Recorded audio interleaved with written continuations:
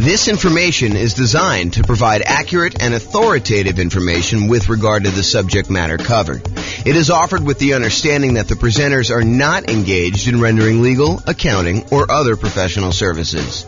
If legal advice or other expert advice is required, the services of a competent professional should be sought. Welcome to the El Paso Real Estate Investing and Real Estate Financial Planning Podcast. Learn all about investing in real estate in El Paso, Texas, with a combination of real estate financial planning and modeling with numbers specific to El Paso, plus syndicated, more generalized recordings of live and pre-recorded real estate investing classes, not all of them specific to El Paso. Be sure to stay tuned after the podcast for a message from our sponsors.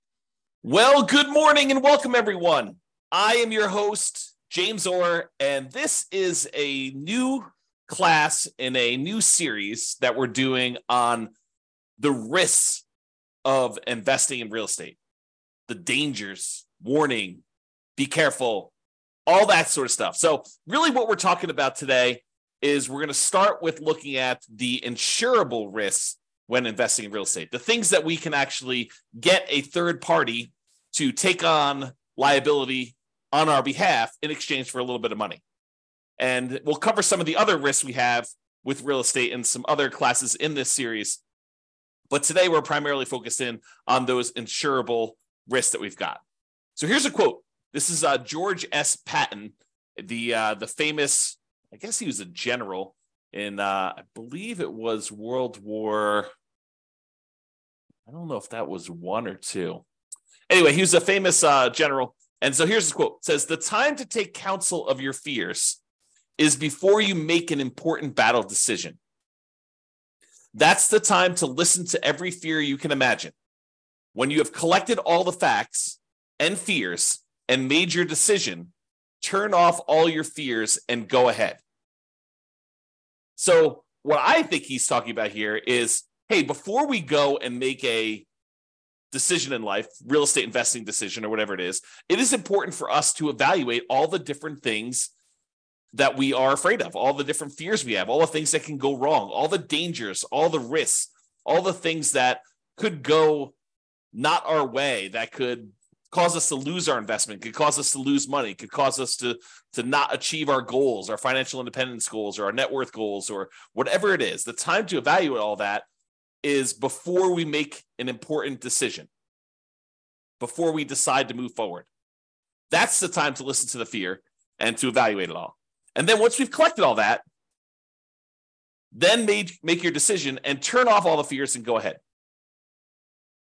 So what are your fears related to investing in real estate? And we're going to go over those in this series of classes. But today, I'm primarily going to focus in on the risks that are insurable, the fears you have about things going wrong with a property that you may not want to be super afraid of because they could be easily covered. They could be easily taken care of by someone else by paying them a little money. I want to talk about this idea of risk, and specifically, I'm going to talk to you about this idea of a risk matrix.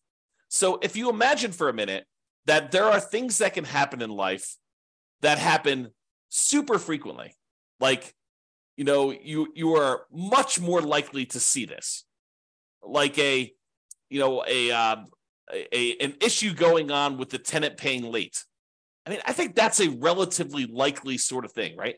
The tenant paying late. And honestly, the tenant paying late on a severity scale, yeah, it's not ideal, but as long as we have proper reserves, it's really not that severe.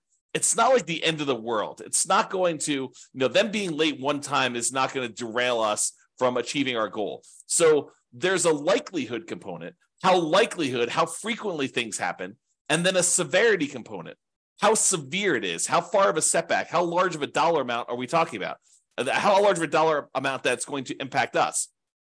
So things that don't happen very frequently and things that are very low severity, low dollar amount sort of things, we consider those to be low risk. In this case, we're going to call that 1. If we're kind of looking at this matrix of likelihood or frequency on the left side and then severity along the top.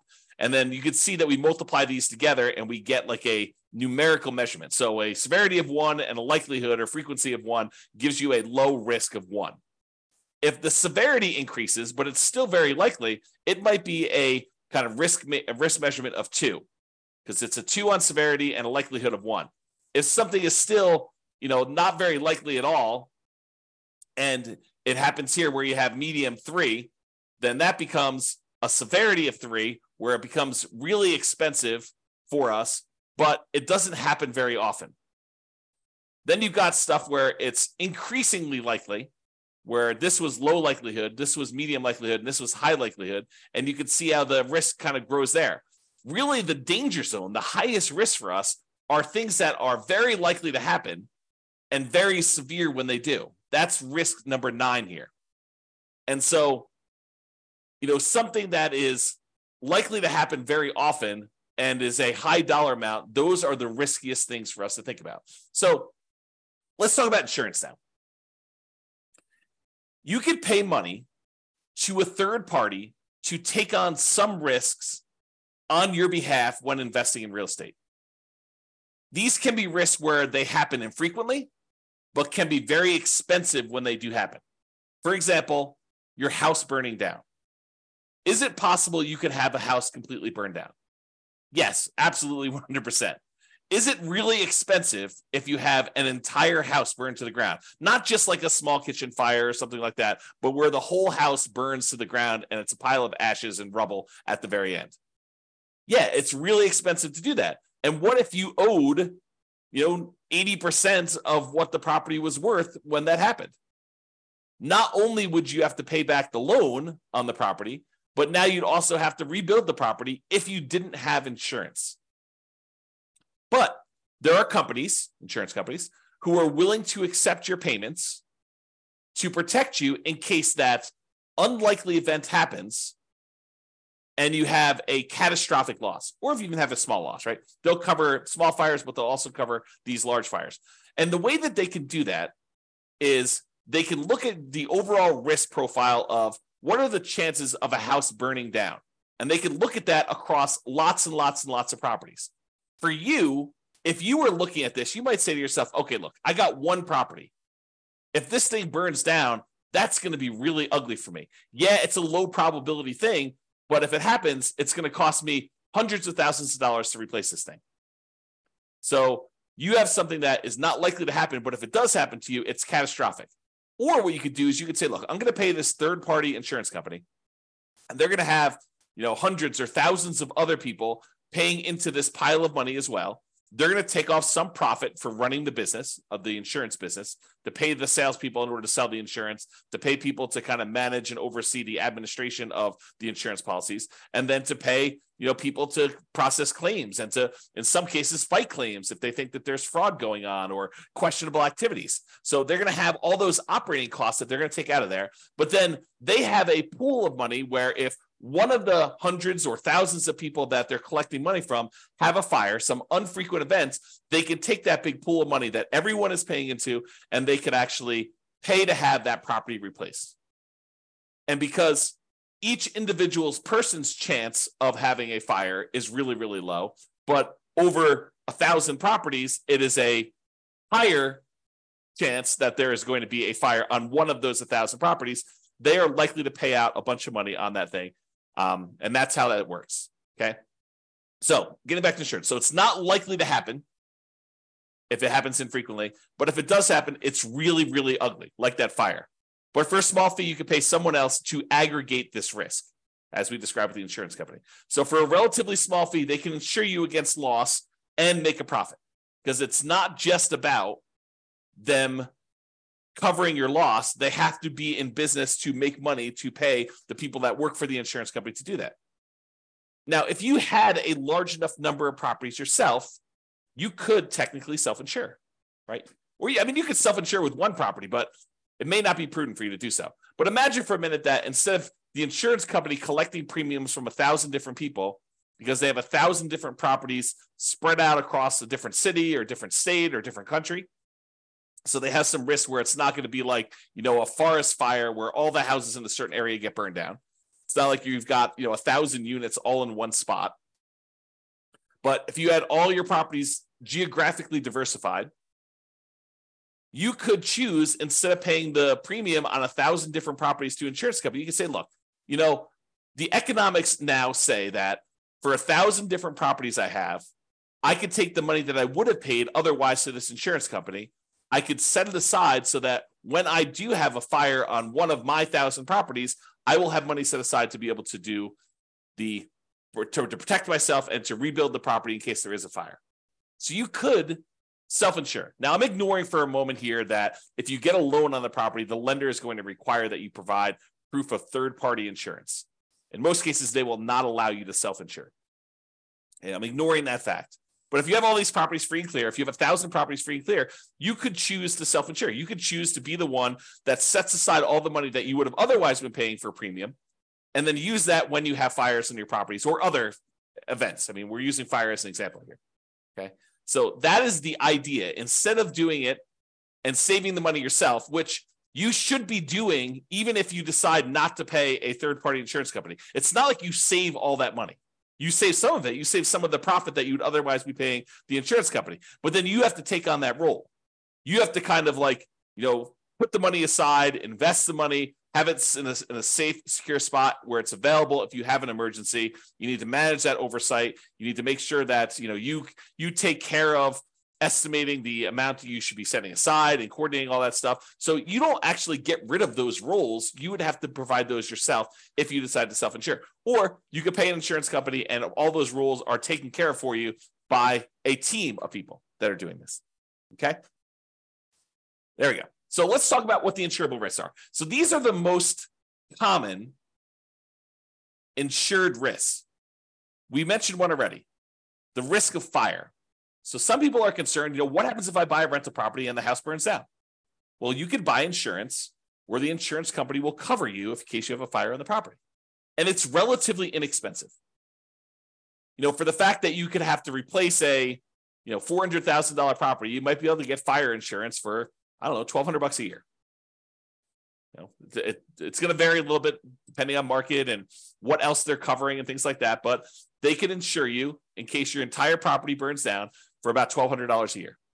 The chance of it happening is low, but when it does happen, the chance of a large payout is definitely there. They could have to spend, more than the amount of money than they collected in order to deal with your fire. Similarly, lightning damage. That's another commonly insured one where they will cover damage caused by lightning. Or another commonly insured one is hail damage, where you have hail coming down and it damages your roof, it reduces the lifespan of your roof, or damages the paint, or breaks windows, or breaks plastic, or damages wood on your property.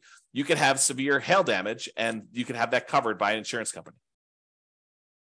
Insurance companies will often also cover theft. So someone stealing something from your house, taking something off of your house, or, cutting your air conditioning unit and actually walking away with it. They can cover things like that, where you will be covered for those sort of things. So if you're concerned about, what if someone comes and steals my air conditioning unit, you can get insurance for that. And the point I think I'm trying to make with some of these insured ones are, there are legit things to be concerned about when you invest in, honestly, with anything. In life, there's risk, right?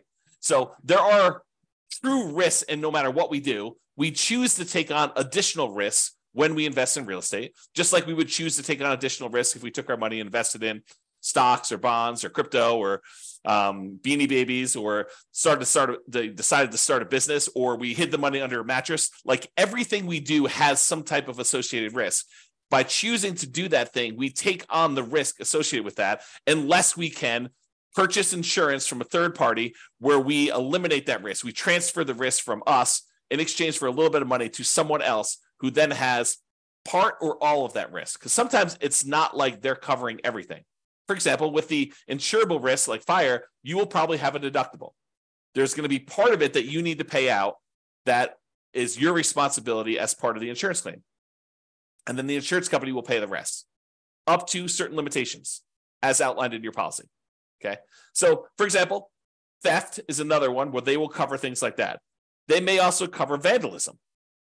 And vandalism is an interesting one because I think we a lot of times will think of vandalism like, someone spray painting a fence or, someone spray painting a garage door or damage to a car on the property or something like that. But sometimes vandalism can be things like people deliberately smoking meth in a property or cooking meth in a property. I think depending on how the policy reads, and you'll want to definitely talk to your insurance agent to understand what is covered and what is not covered, but that may be considered an act of vandalism. Okay, so realize that may be a weird one for you, but it could be something that's covered. Personal injury. What if someone gets injured on your property? You hear a lot about this in like asset protection classes where we talk about protecting yourself when you acquire these properties, protecting yourself and protecting the other properties you own from being taken in case somebody gets injured on the property or you injure somebody driving around town or doing something else. Like there is insurance you can buy to protect yourself from somebody coming after you for an injury that they had or sustained on a property or that you caused them somewhere else. So personal injury. And then liability. If you do something wrong that was not intentional or deliberate, but it was accidental, there is insurance that you can get that covers some additional liability there. Okay. And I'm not an expert on insurance. You really need to go talk to your insurance agent to understand like what is covered and what is not covered.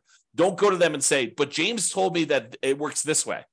Understand that what your policy says, what is written in your policy is going to be what is covered. And get clarity from your insurance agent. That's part of what you're paying them for, is to help you understand what is and is not covered.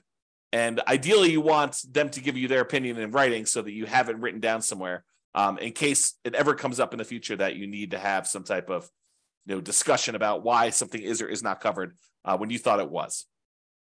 Okay, so those are probably the more commonly insured risks: fire, lightning, hail, theft, vandalism, personal injury, liability.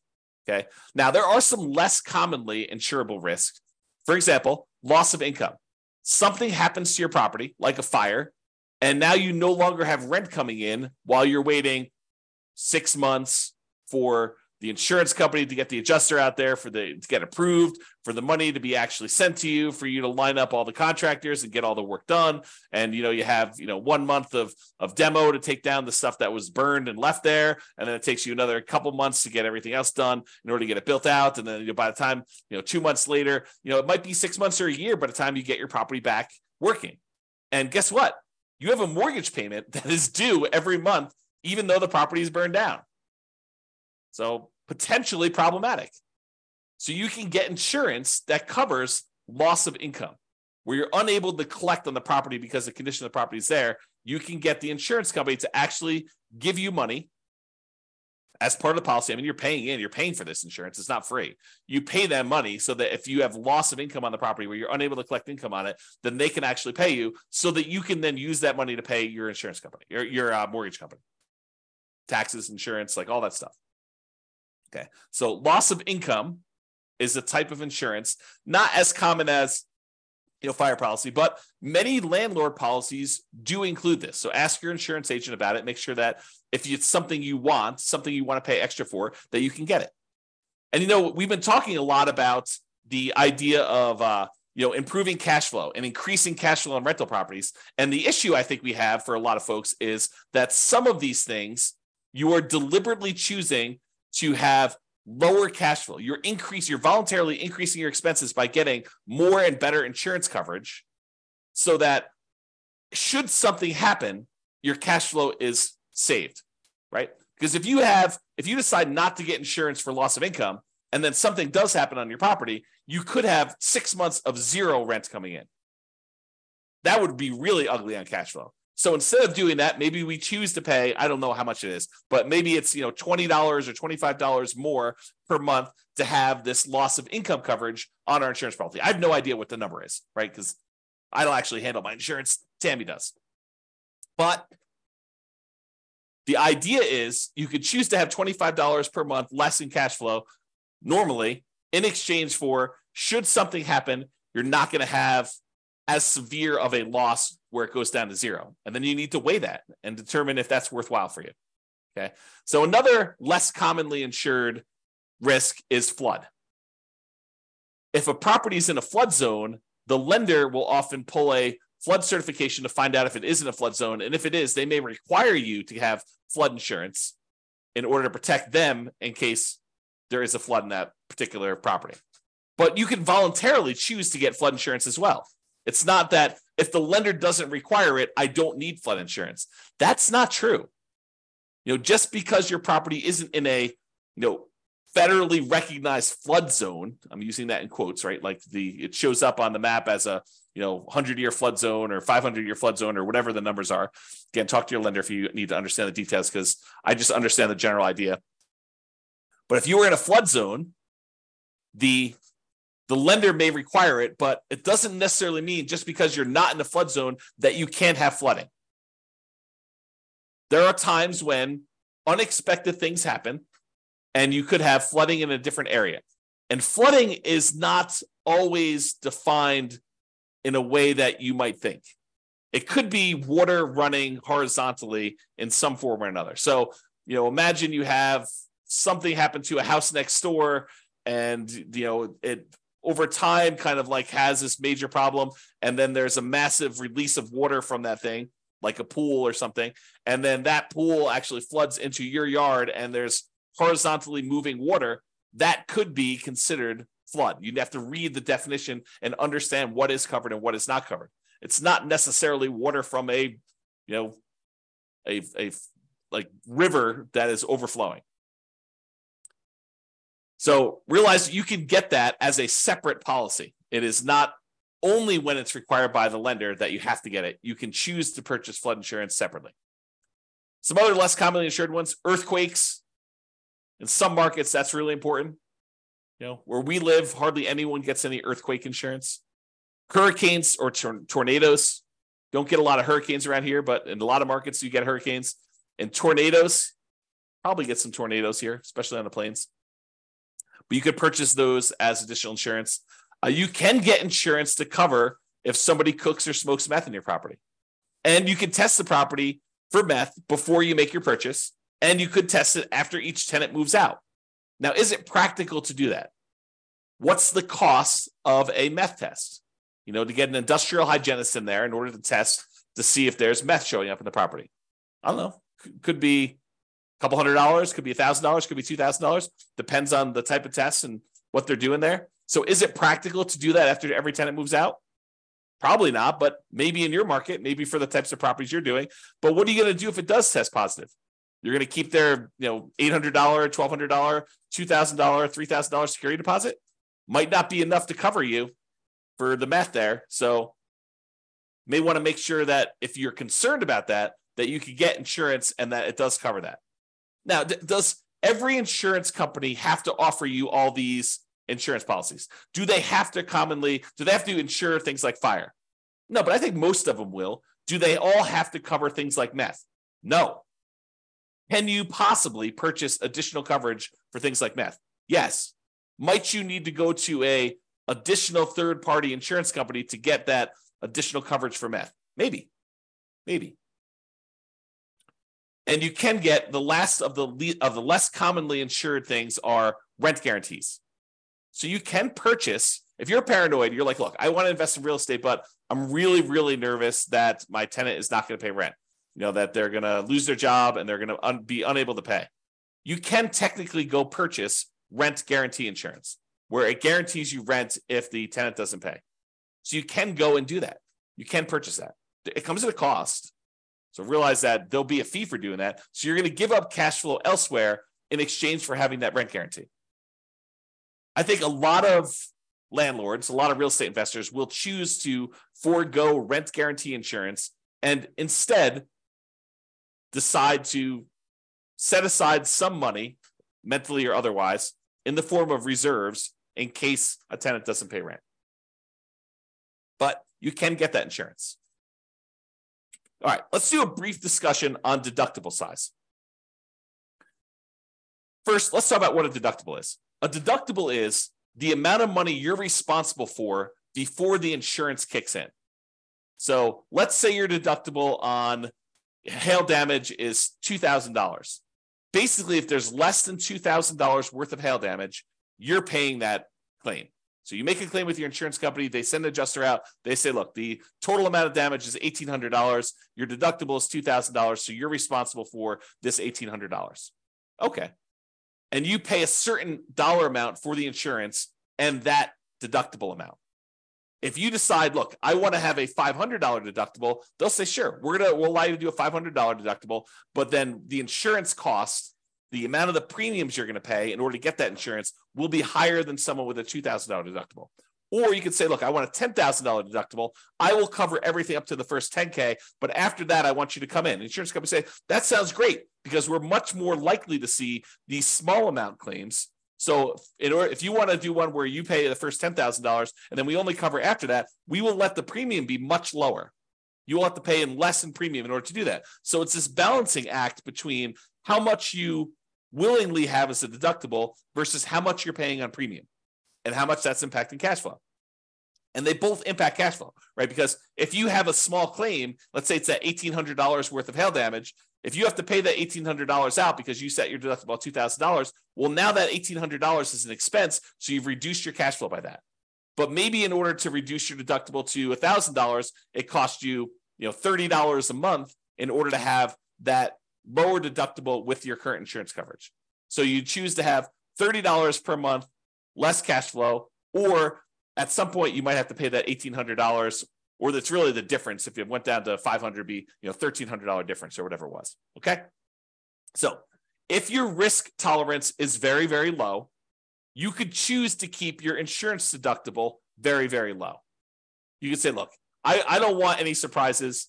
I want my deductible to be $500. And if something is less than $500, I'll take care of that. But if it's over $500, then I want to make a claim and I want the insurance company to pay for that, anything over the $500 costs. Okay. So then if you have a claim, you need to come out of pocket very little. However, your insurance premium will be much higher, which will impact your cash flow. And if you're making lots of claims, you will have higher premiums and may not have as many choices for insurance companies if they opt not to renew you or decline you for coverage because of the number of claims and the types of claims you're making, right? The insurance company is in the business of making money.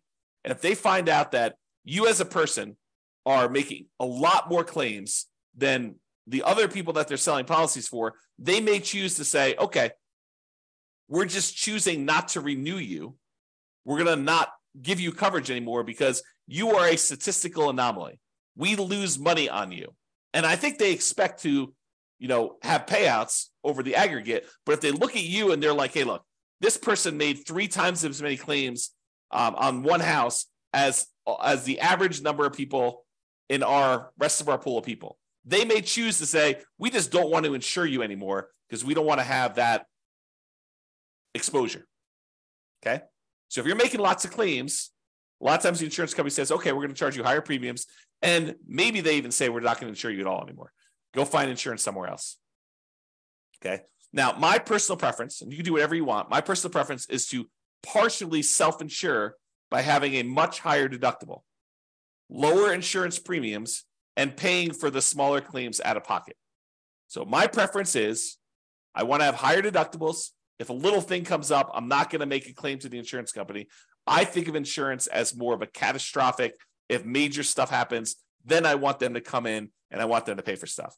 I'm not going to usually make a claim. Like if we had a hail damage one for $1,800 and my deductible is $1,500, I am not making a claim for them to pay $300. I don't want to have that as a claim on there. I'm just going to cover it. And my general rule of thumb is I want to see the amount the insurance company, 2 or 3 times the deductible amount. So if it's $3,000 worth of hail damage and my deductible is $1,500, then maybe I'm making a claim.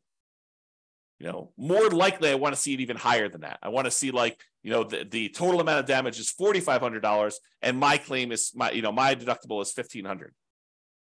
And that's sort of like the 2 to 3 times the deductible amount. And there are lots of exceptions to this rule, right? I think, it doesn't have to be 2 to 3 times if we're talking, I guess it would be that with the deductible size, but, are we talking like, $50,000 size? Maybe I do choose to do it when it's not 2 times in. So there are lots of exceptions. So be prepared if you do that to pay 2 or 3 times your deductible amount for repairs.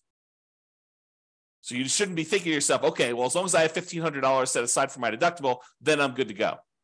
There's some people that think, the amount that they should have in reserves is related to the size of the deductible on the property. I don't think that's true because these are not the only risks you have. Insurable risks are just one of the risks we have when we buy rental properties, which we'll cover in future classes. Okay, so that's it. That's the discussion on insurable risks when investing in real estate. So in conclusion, life has risk. We have risks we face every day. Getting up, driving in the car, going on the subway, walking around, eating certain foods, being in relationships with other humans. Like there are risks in everything that we do.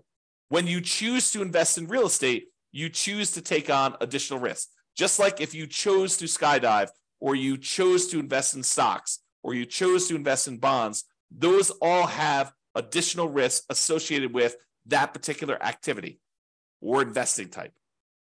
Okay. You can shift the risk from yourself to someone else by paying a premium. That's what insurance is. We're choosing to pay someone, a third party, to take on that risk for us, and then they will aggregate that across a whole bunch of people so that they can be profitable, support their business, pay their salespeople, pay their admin, pay all the CEOs, pay all the house, the building costs and everything else, and then also be able to pay out the claims that we have on all these things. So yes, you are paying more than probably what it costs you, but if you're insuring like 1 or 2 or 3 or even 10 properties, you don't have enough of the properties to really have a good way to kind of spread that risk out over a large number of things.